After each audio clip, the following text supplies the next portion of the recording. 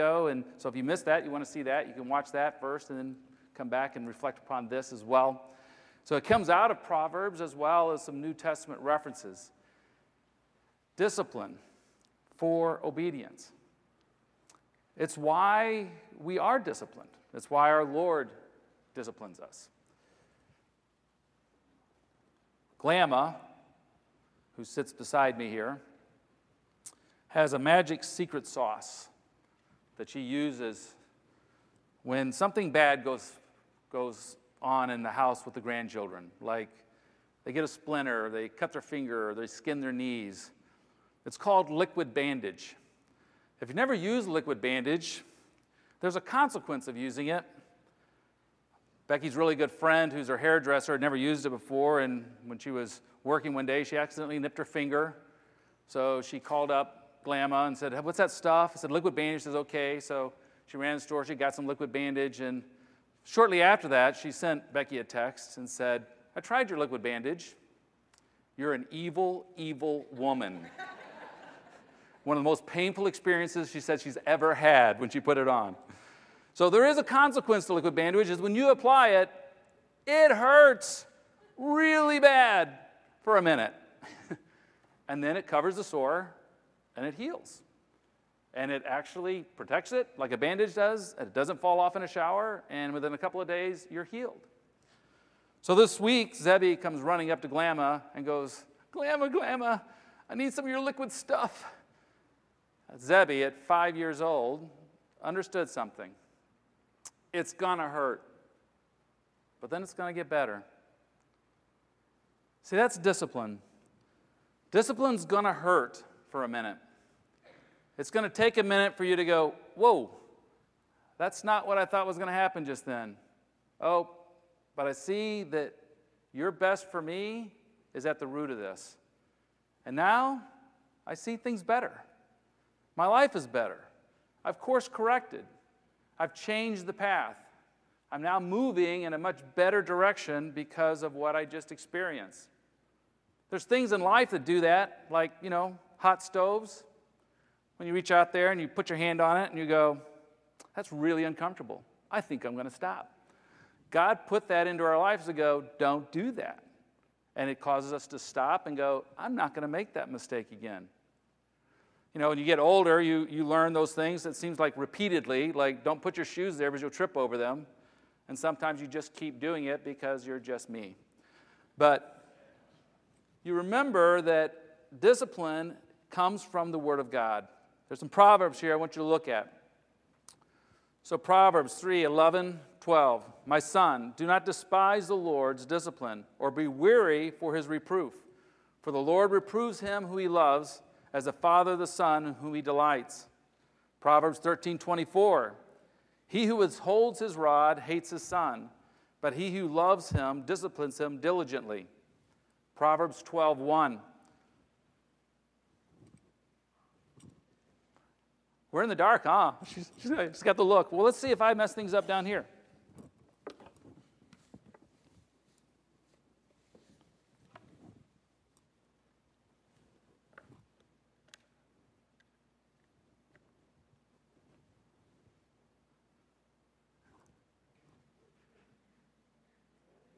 Oh, we got a thumbs up, so maybe it's going to come. Proverbs 12:1. "The one who loves discipline loves knowledge, but the one who hates reproof is stupid." That's a great one to tell the kids, right? This is ESV, okay? This was not the Kent Wallace version of the Scripture. I know you think with 7 sons, Kent probably wrote that, but no, actually. We did have a little phrase for one of our sons that I won't mention who's present today. It was a phrase that it became such a statement at one point in time, he actually, when he got an email address, he made it his email address, which was "don't be dumb" at AOL.com. Don't be dumb. "Discipline your son while there is hope, and do not desire his death. Folly is bound up in the heart of a child, but the rod of discipline drives it far from him. Do not withhold discipline from a child. If you strike him with a rod, he will not die. If you strike him with a rod, you will save his soul from Sheol. The rod and reproof give wisdom, but a child left to himself brings shame to his mother." I thought I'd hear an amen there. That's right. Correct your son, and he will give you comfort. He will also delight your soul. Do you think God cares in his word about the concept of discipline and obedience? Throughout all Proverbs and all the way into the New Testament, we get this story of God's concern about us being obedient and using discipline in order to course correct. Luke 2, 41 through 52. Now his parents went to Jerusalem every year at the feast of the Passover. And when he was 12 years old, they went up according to custom. And when the feast was ended, as they were returning, the boy Jesus stayed behind in Jerusalem. His parents did not know it. But supposing him to be in the group, they went a day's journey, but then they began to search for him among their relatives and acquaintances. And when they did not find him, they returned to Jerusalem searching for him. So before you think they're just really irresponsible Mary and Joseph parents, you got to understand the condition of that time. And that time, if you traveled to Passover, you traveled in a caravan. Like, it was a group of people, a large group of people. And you're traveling. So think about our camping friends that are up north. They all went up there. They're all gathering to go to the same location, but they all took different vehicles. And if I was to guess, if there were some friends, some cousins, some brothers and sisters that were all going on that trip, they may have swapped cars, right? Some may have rode in this car, some may have rode in that car, some friends may have rode with each other. So they didn't all arrive at the same time, nor were they all traveling together. Well, that's a very common tradition back in those days, where you have a string, maybe a mile or two long, of the whole family or group of a village going together. So a day down the road, it's like you start to wonder, like, I wonder where Rob is. It's like it's been all day. We haven't seen him all day, so let's go down to the next campfire and let's see if he's there. Well, he's not there, and you walk down to the next campfire and see if he's there, and he's not there. And by the time you go through all the campfires and you realize you're missing your son, panic starts to set in. This is Mary and Joseph. After 3 days, they found him in the temple. So they went back to Jerusalem and they looked for 3 days. Anybody panicked after 3 days? We lost Nathan for 3 hours. After I got done rejoicing, we got concerned and worried. That was a joke. Nathan, I love you, son. We got concerned, like he was missing, did not know where he was. It was like this heart-wrenching panic of like, where is he? Where did he go? After 3 days, they found him in the temple, sitting among the teachers, listening to them and asking them questions. And all who heard him were amazed at his understanding and his answers. And when his parents saw him, they were astonished. And his mother said to him, so understand something, I'm astonished at how well you're teaching. This is what she says next. Son, why have you treated us so? She didn't go, you must be the Messiah. Praise God to Jesus. She went, what are you doing? Where have you been? Why are you here, not with us? Behold, your father and I have been searching for you in great distress. Was Mary a parent? A concerned mom? Was she terrified? And he said to them, why were you looking for me? Did you not know that I must be in my father's house? I just want you to know, if this was Becky and Kent and not Mary and Joseph, this is when the bar of soap comes out. And they did not understand the saying that he spoke to him. And he went down with them and came to Nazareth and was submissive to them, which I kind of wonder what that really meant. Like at that point in time, oh, course correction. Got it. Got it, Dad. Got it, Mom. And his mother treasured up all these things in her heart. And Jesus increased in wisdom and in stature and in favor with God and man. Course correction. Discipline for obedience. Here's some of my basic thoughts when we think about this. Children will do embarrassing things, but they are never an embarrassment.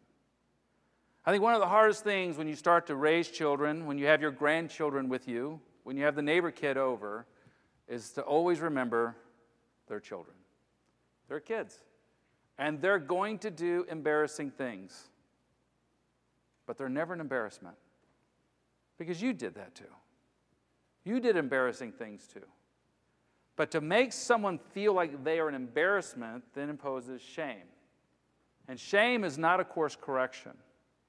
Discipline is a course correction. Doing something wrong and calling out that their action was inappropriate is the goal. Not that they are inappropriate. To call them out that they have sin in their life and that they're sinning is critical. Calling them out that they are stupid or wrong and they are faulty as a human being and attacking their character is wrong. It's damaging. So always keeping in our mind that when our children do things wrong, it's because they're children. And they will do things that are embarrassing. And we'll talk a little bit more about that in a minute. Second, anger is a secondary emotion. Mary was mad. She was angry. You know why she was angry? Because she was scared. See, fear oftentimes results in anger. We get mad because we're scared. Anybody ever have a little boy, little girl run out into the street? What was the pitch of your voice? What was the level of your emotion? You were angry, like all the way to 10. But it was fear that drove that anger. Because you were fearing for their life. You discipline when you're composed. So if that little boy or girl runs out in the street, the last moment you want to start giving a swat is at that moment. Because they may never walk again. We raised 7 boys, so we understand that composure in the moment is critical. We believe, and we'll talk a little about this, about corporal punishment. We believe in discipline, where it's a swat on the hand or a swat on the butt, appropriately done, but never out of anger. Always when composed. Always when I've gathered myself, have a minute, so that we can properly institute course correction.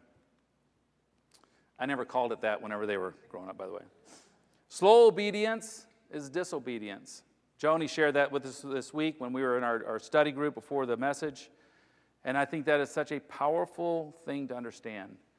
Slow obedience is disobedience. How many of you grew up in a house where counting was the key? You need to come in here right now. Right? 1, 2, anybody? Anybody have that was... So, my young grandson was in the room watching TV, and I had asked him to do something, and I'm like, Coy, can you please go take care of that for me? He lay there watching TV. Coy, can you please go do that for me? He was watching TV. I went 1, 2. At that moment, his father walked in, and I heard, Coy, when do we obey? And he goes, immediately, stood up, and he walked into the other room. I looked at him, and my son looks at me and goes, we don't count.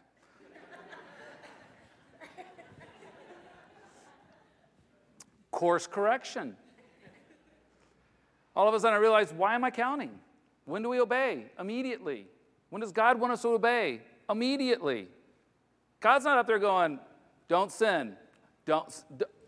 1, 2. No. When we're off path, he's like, the Holy Spirit immediately goes, no. You know the conviction of your heart is immediate. You know you're in the wrong. The Holy Spirit is telling you immediately, change your course.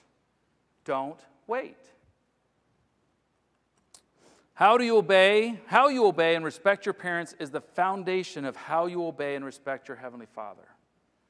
Brendan and Sarah Bailey practice this in their home. They talk about all the time, like how you treat us, Mom and Dad, is a picture of how you view your Heavenly Father. It's a picture. Which leads me to this. Discipline for obedience for parenting is this. We have to understand we are not supposed to be perfect parents. We're not supposed to be perfect grandparents. You're simply signposts for our children pointing to the perfect. You don't have to be perfect. You just have to point to perfection. You have to constantly be telling your children, listen, we're going to get it wrong. And believe me, with 7 sons, there was times that someone got a swat that was somebody else's fault. Guaranteed. We found out one from our little 2-year-old son who's now at his wedding, and we're at the rehearsal dinner, and one of the fun things we do is we go around and we talk about what we appreciate about the person at the rehearsal dinner, what we love about them, how we know them, those type of things. So Rob comes up, places his hands on his brother, Topher's shoulders, and says, I'm sorry. When we were in Washington, and you were like 3 or 4 years old, and I was 6 years old, and you got spanked for falling into the reflection pool at the Washington Monument, I know I pushed you in. And I know you got spanked for it. And I want to tell you now, I am sorry on your 24th birthday and your wedding. We're not perfect parents. We constantly try to point our children to perfection. One of the most significant moments in my life, honestly, I believe, is that, and I didn't ask Sam for permission this, but he'll forgive me, I'll pray. We're in the living room, and I realized that some of the challenges that Sam was going through in his life was because of Becky and I. Like it or not, we're parents, we're culpable, we're part of why our children turn out the way they are. We're trying to do our best, we're trying to do everything we can, but in some ways, the message doesn't always come through like we intend. And so I apologized to him. I asked him to forgive me because I knew in some ways I contributed to some of the challenges he was having in his life. He said that was important to him. It was critical for me to remind myself that we're not supposed to be perfect. We're forgiven, and I had a number of different times had to turn to my children, get down on a knee and say, I'm sorry. Dad got it wrong. And that teaches restoration. That teaches your children to look at Christ because that's what you're doing, that you're a sinner just the same. As a grandparent, there's times that I've got it wrong with my grandchildren, and I've needed to apologize. They needed to see that Grandpa, that Poppy could be humble, could be broken, could ask for forgiveness, even from a 4-year-old or a 7-year-old. So there's 5 phases of parenting that we kind of laid out. This is kind of how I picture the phases of what we go through. Phase 1 is 0 to 6. That's the age of discipline and obedience. 7 to 12 is the age of discovery. 13 to 18 is the age of the test drive or the pre-adult. 19 to 25 is the age of young adult. And then 26 plus is the age of adulthood, where we transition from parent, which you'll always be, but friend and mentor, if God so blesses. So the age of discipline and obedience, that's 0 to 6 years age. Beware of permissive parenting. 0 to 6 is not about asking them what they want to do, or asking them what they want to eat, or asking them if they want to put their shoes on, but it's time to go to church. It's the age of telling them that we're putting our shoes on. It's telling them what they're going to eat. It's telling them what is good for them. But you're ingraining in a young man's mind, young woman's mind, what is good for them, because they don't know. They're naturally just going to go after whatever feels good to them, despite it being really, really bad for them. I remember being in elementary school. I might have been even in first grade, so this is a little after this, but it does highlight the point. I was homesick from school. My mom was a teacher, so she got a babysitter. Babysitter was there, and she comes to me and goes, oh, you're sick, your stomach's upset. What would you like to eat? And I was like, anything I want? Anything you want. French fries would be amazing. No problem. This is Texas, so big pan of fried grease, potatoes thrown in, fried up a big plate of fried French fries, put them on a plate, big thing of ketchup. Oh, I was in heaven for all of about 30 minutes. I shouldn't have got what I wanted. I should have got what was best for me. My mom was not particularly happy when she got home from school that day, and I wasn't getting better. I was getting worse. My stomach was even more upset at that point in time. You're not friends yet. Your children need to love and respect you because you know what's best, and you will guide and direct them accordingly because you will hold them to that. Beware of negotiated parenting. You can't negotiate with terrorists. 2-year-olds are terrorists. If you're questioning my logic here, understand what the definition of a terrorist is. A terrorist is somebody that's willing to die for their cause. A 2-year-old will die for their cause.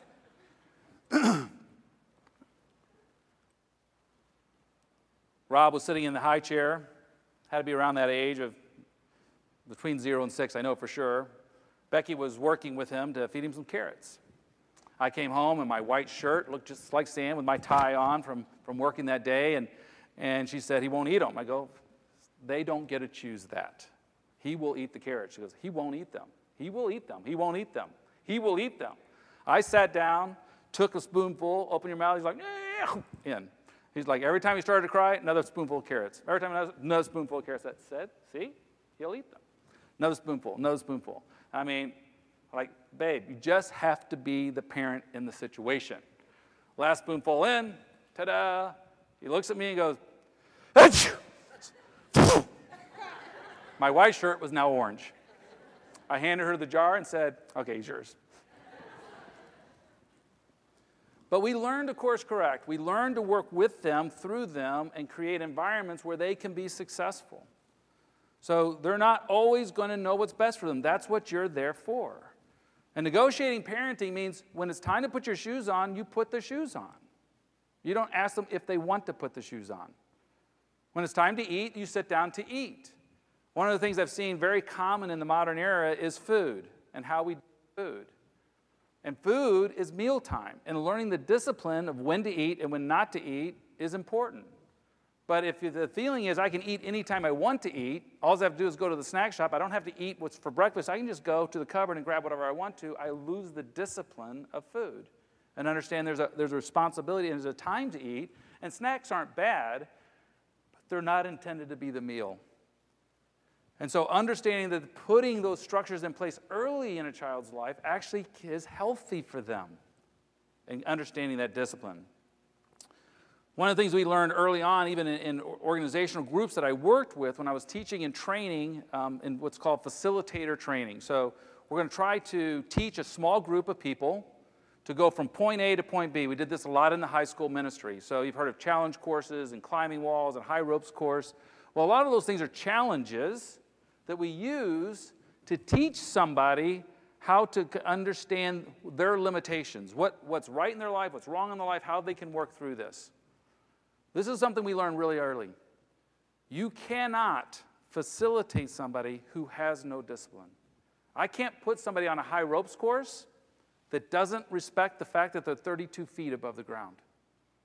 I would never put a 4-year-old up there because they have no consciousness of the consequences of a poor decision. We also learned that you pretty much can't facilitate junior hires, ever.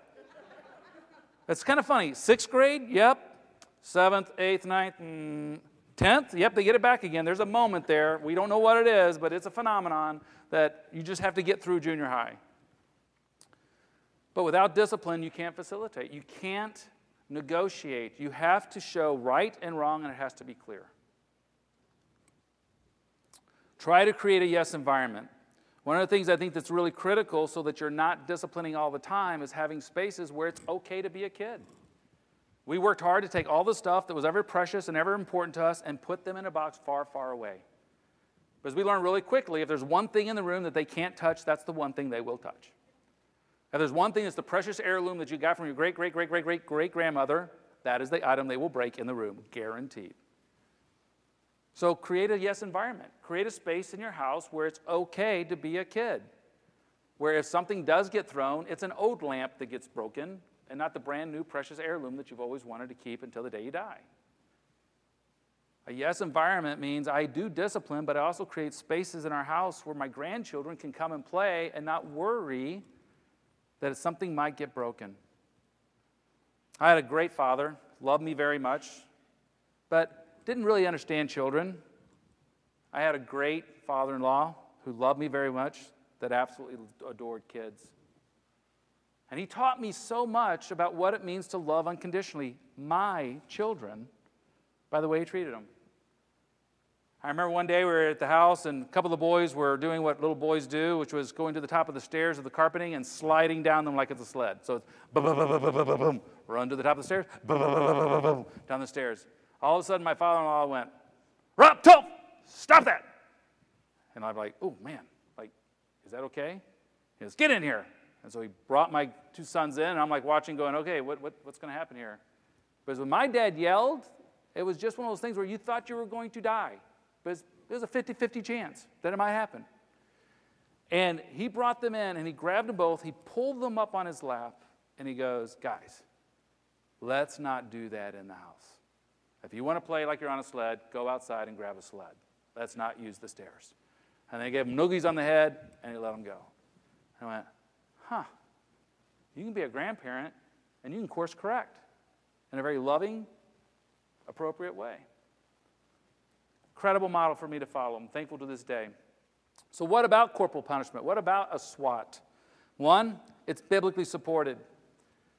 Scripture is very clear.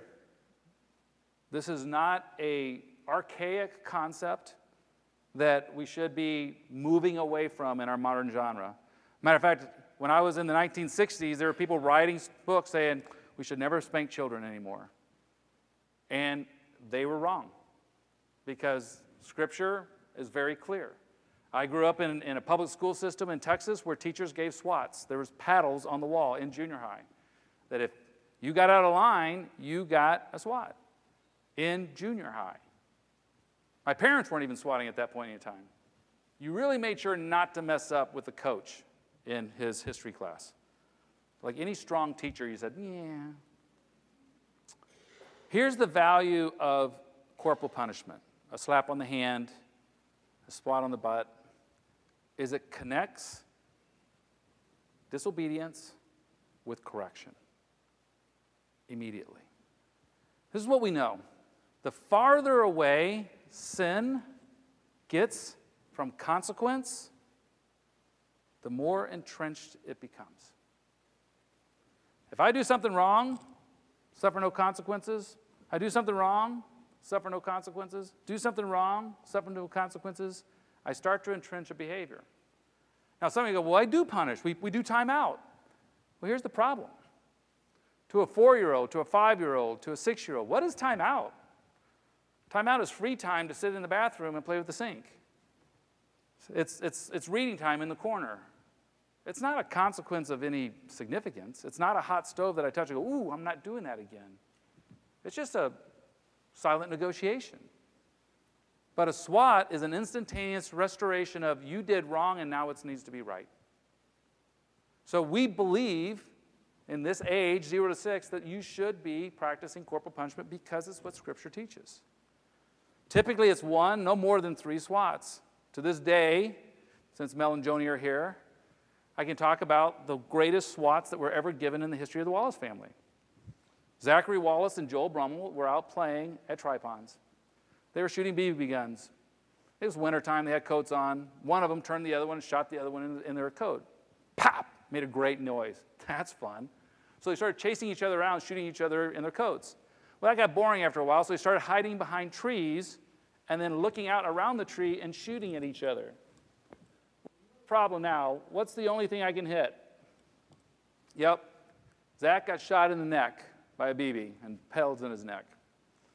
To this day, Zach talks about one of the greatest injuries and scars he ever received, which wasn't the pellet in the knee or in the neck. It wasn't the 3 SWATs that he got from playing with BB guns and almost losing an eye and getting shot in the face. It was the fact that he got a worse punishment than Joel did. Joel had to write a paper. Mel, really? A paper? That's not true. He also had to file a police report, so Joel had to sit there and report a shooting of his best friend that he had to do. So his consequences were severe too, but they were immediate. They were connected. Like, this is bad danger. This is a serious situation. You could have permanently changed your life. And he needed to understand that that was what was really important, is you having the fullest life possible because you haven't crippled yourself, because I was passive in my response. Discuss actions and consequences. Hold until fully restored. Anytime I swatted any of the boys, the next thing I did is I dropped down on a knee, I pulled them in my arms, and I held them until they stopped crying. And then I said, do you know what happened? Do you know why you were punished? Do you need to make an apology to one of your siblings because of what you've done? And we restored. And every single time that happened, then we were good. Situation, consequence, restoration, restored. And that felt to me the model of what Christ does for us. Sin, forgiveness, grace, mercy, restored.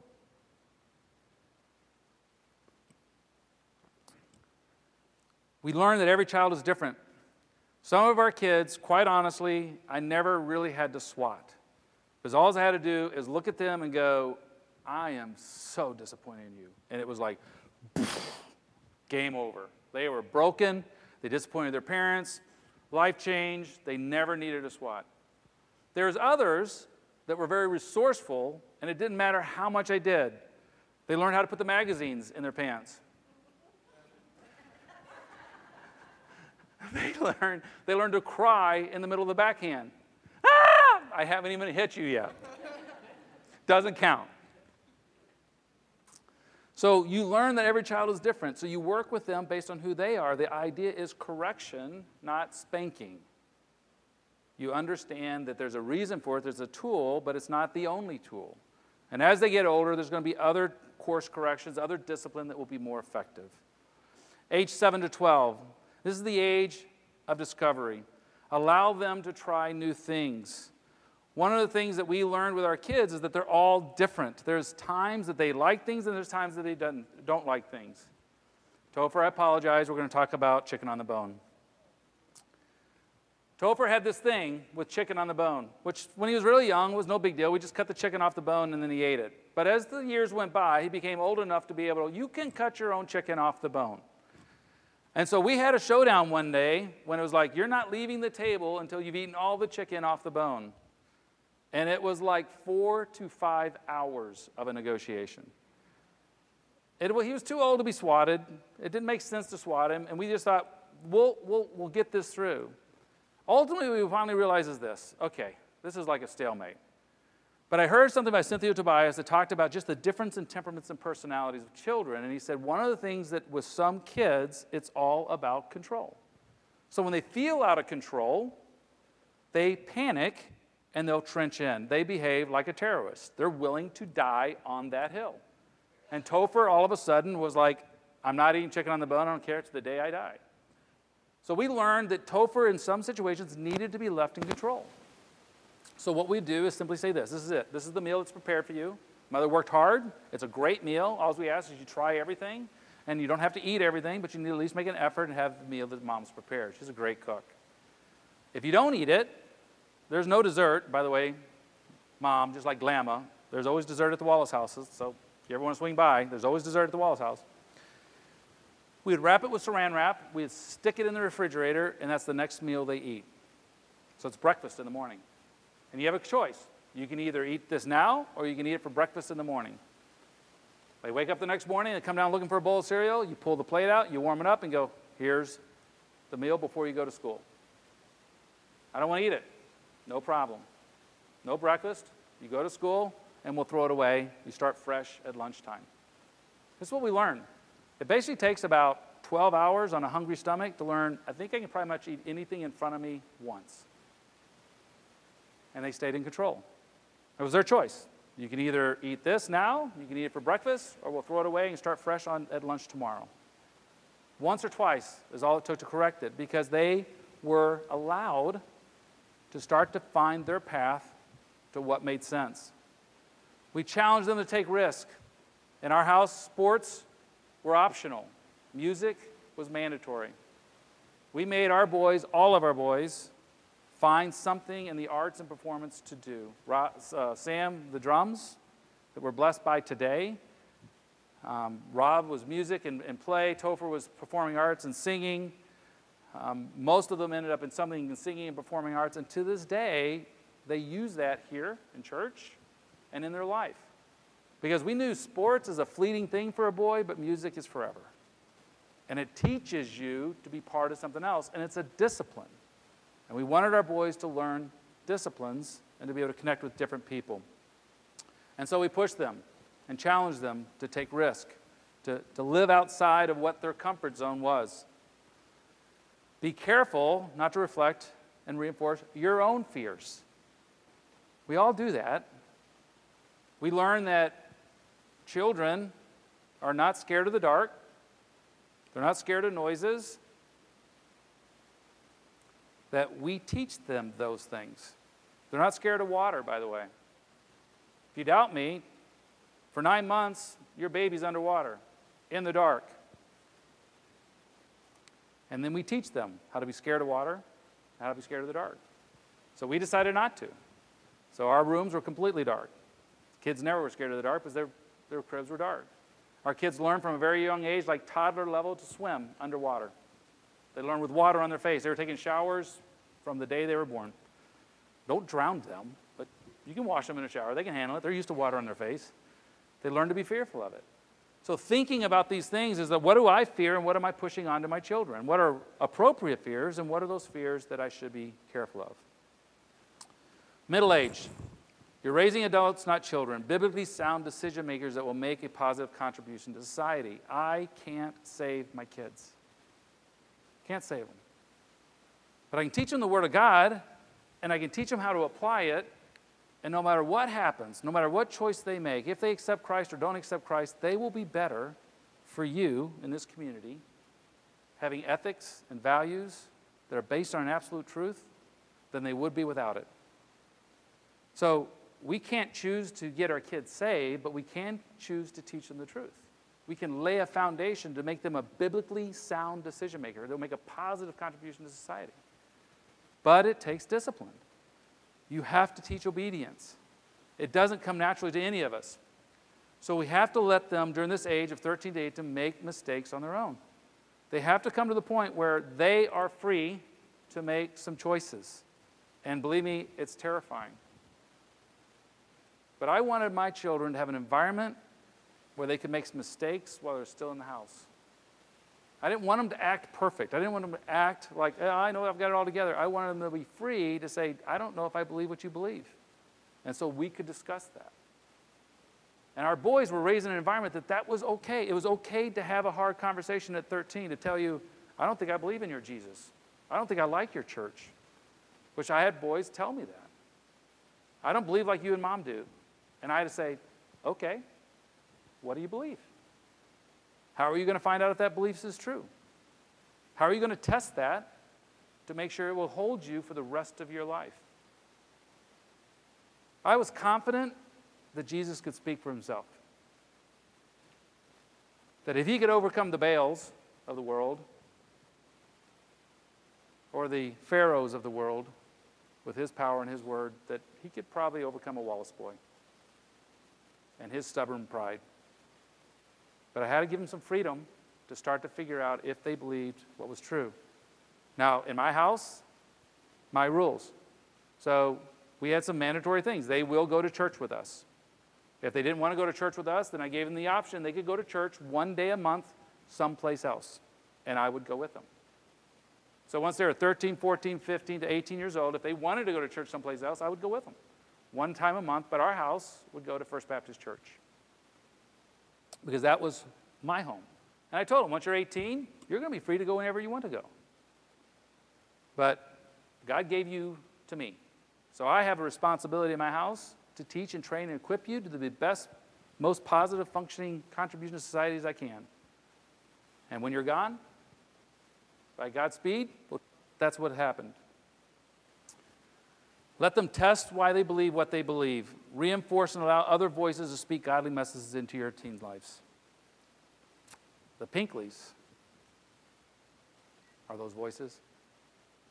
Samuelsons, Brenners, Smiths, Lois,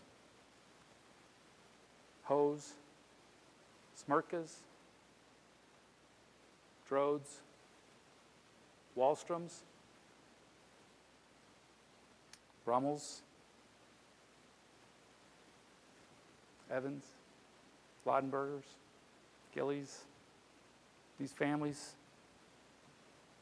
Van Valkenburgs, they raised the boys. They partnered with us. They leaned in. Church family was the anchor that kept our boat from crashing into the shore. Because my 7 sons didn't always hear me, but they heard you because of your love for them, because of your care for them, because you believed in them even when they didn't always believe in themselves.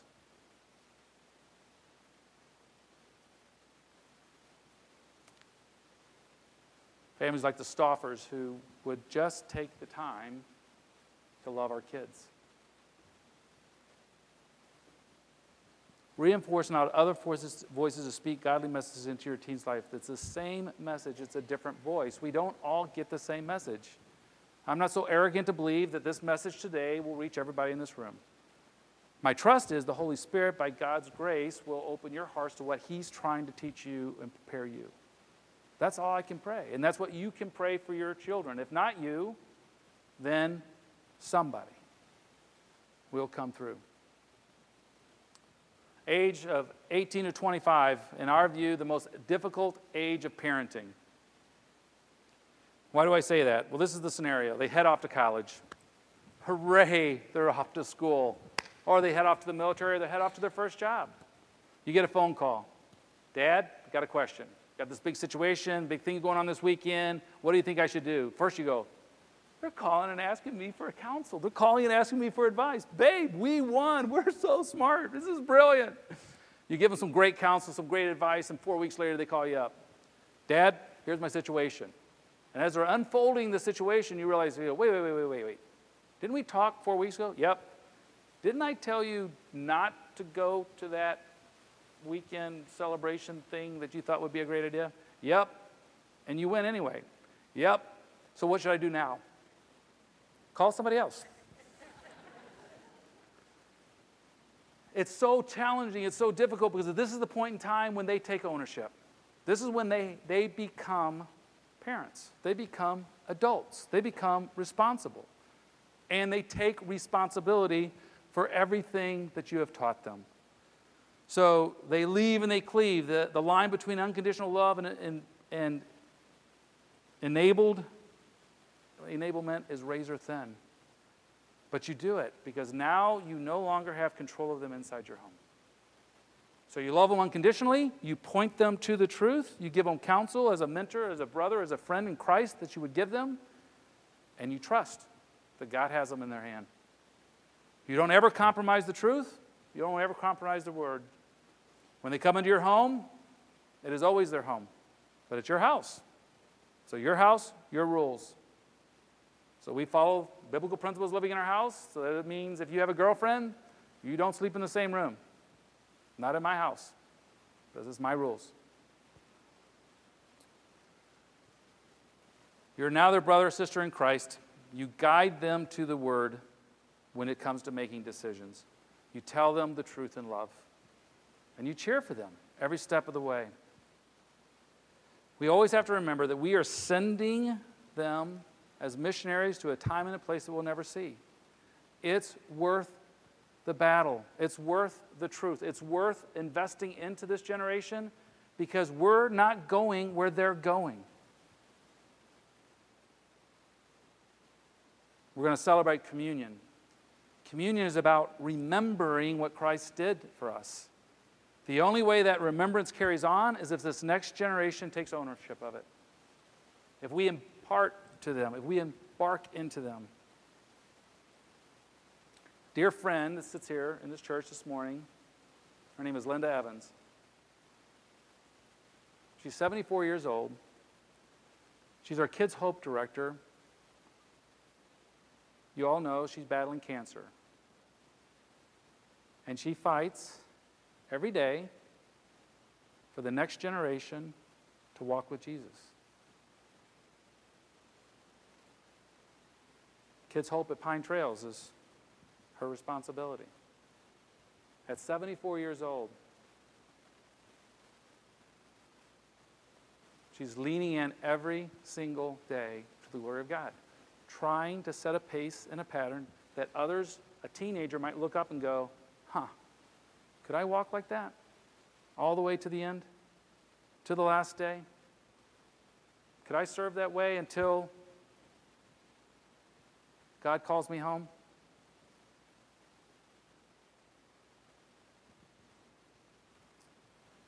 Consider him who endured from sinners such hostility against himself, so that you may not grow weary or faint-hearted. In your struggle against sin, you have not yet resisted to the point of shedding your blood. And have you forgotten the exhortation that addresses you as sons? My son, do not regard lightly the discipline of the Lord, nor be weary when reproved by him. For the Lord disciplines the one he loves, and chastises every son whom he receives. It is for discipline that you have to endure. God is treating you as sons. For what son is there whom the Father does not discipline? If you are left without discipline in which all have participated, then you are illegitimate children and not sons. Besides this, we have had earthly fathers who disciplined us, and we respected them. Shall we not much more be subject to the Father of spirits and live? For they disciplined us for a short time, as it seemed best to them. But he disciplines us for our good, that we may share his holiness. For the moment, all discipline seems painful rather than pleasant, but later it yields the peaceful fruit of righteousness to those who have been trained by it.